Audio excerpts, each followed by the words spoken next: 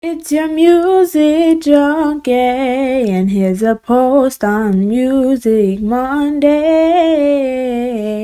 Y'all, it's your music junkie, and I have a Music Monday post. I must ask y'all this question. Why do drugs when you can get the same high off of this dope I'm finna put in your eardrum?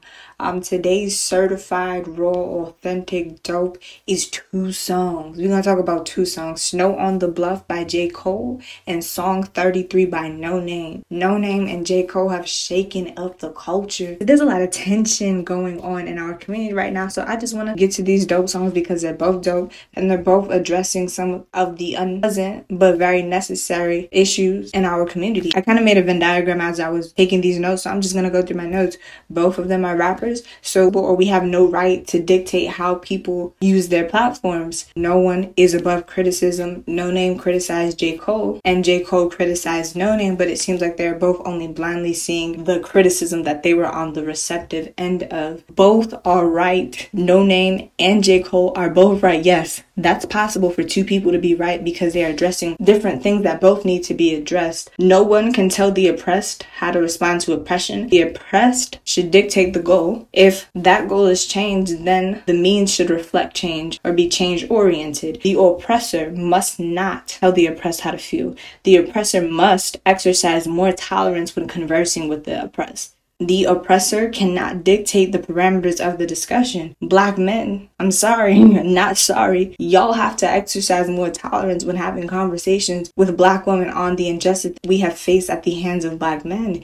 Y'all have to have more tolerance, and y'all are in no way in control of dictating the parameters for how we should go about having this discussion. But at the same time, Black women should attempt to alter our methodology. Next, it's foolish for us to assume our knowledge on someone. We can't think that because we know something or we see something as blatantly apparent that everyone knows the same thing or everyone's intellect is on the same standard. Those who have knowledge are not better than those without knowledge. Those who have knowledge have the burden of educating. And to educate, we must exercise patience. No one has freed themselves from institutionalized education on their own. If you have the education, teach. Chains lock the mental away more than physical.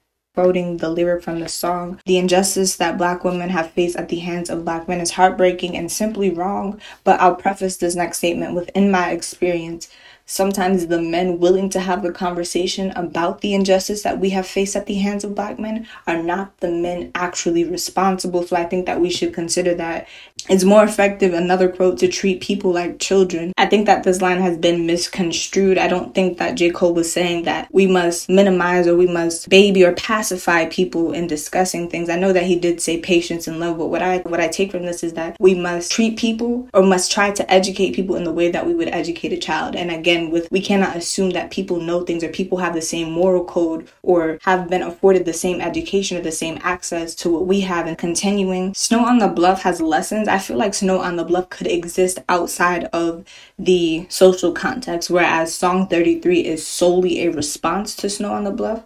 I think that Noname was J. Cole's muse and she inspired something, but I do not agree with the notion that somehow J. Cole made this song to simply bash or to get his feelings out about being subtweeted. I feel that the way Noname was behaving, I have not seen her subtweets, but the way that she was behaving inspired a song and inspired J. Cole to teach and to use that moment as teaching, because I take it as teaching. Another note, J. Cole's flow was insane on the song, on musicality. He was riding the beat, something crazy. The outro on Snow on the Bluff is super beautiful, and I think it, in my opinion, justifies his intentions to teach and to offer constructive criticism. Y'all gotta miss me on the whole J. Cole disrespected her. J. Cole does have misogynistic songs, but this was not one of them, in my opinion. And considering the amount of disrespect and misogyny in our music and our culture and rap, y'all gotta miss me with this song as being misogynistic or this song being disrespectful. Deep down, we all aren't doing enough. I agree with that line wholeheartedly. J. Cole could have used Snow on the Bluff to say more specifically about the murders,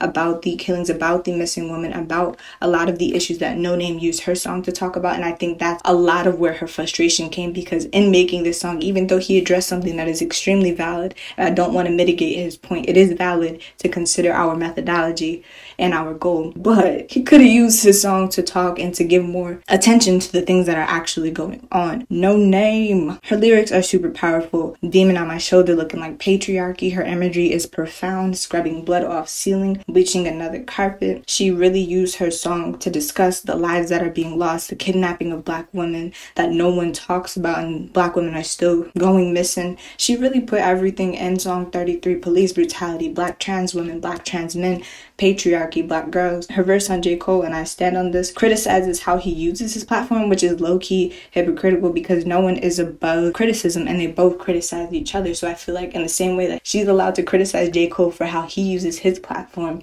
he should be allowed to criticize her as well. I think criticism has to go both ways, and constructive criticism is necessary for the growth of the community, even if it's unpleasant. Noname nailed it when she said that this is distracting, because this whole back and forth songs has been distracting to our goal. I think that J. Cole's timing was poor, yes. I think it created a divide in the community, which does distract us from our goal. But I don't think that both of these songs, I don't think that Snow on the Bluff or Song 33 had to turn into the feud that it did. I think that was the media construing it and creating it into beef and really taking it out of context. I think that both J. Cole and Noname have valid points and their voices deserve to be heard, whether we agree or disagree. I think that what they both said is necessary for constructive dialogue in our community, and I just think that we have to take this as an experience to not let our differences cause division, because we should want the same thing. We should want justice for our people. And I just love conversations on rap. I love when we are discussing things, even if it's unpleasant. I just love the back and forth. He made a song, she made a song, and conversing through music, adding the musicality to it.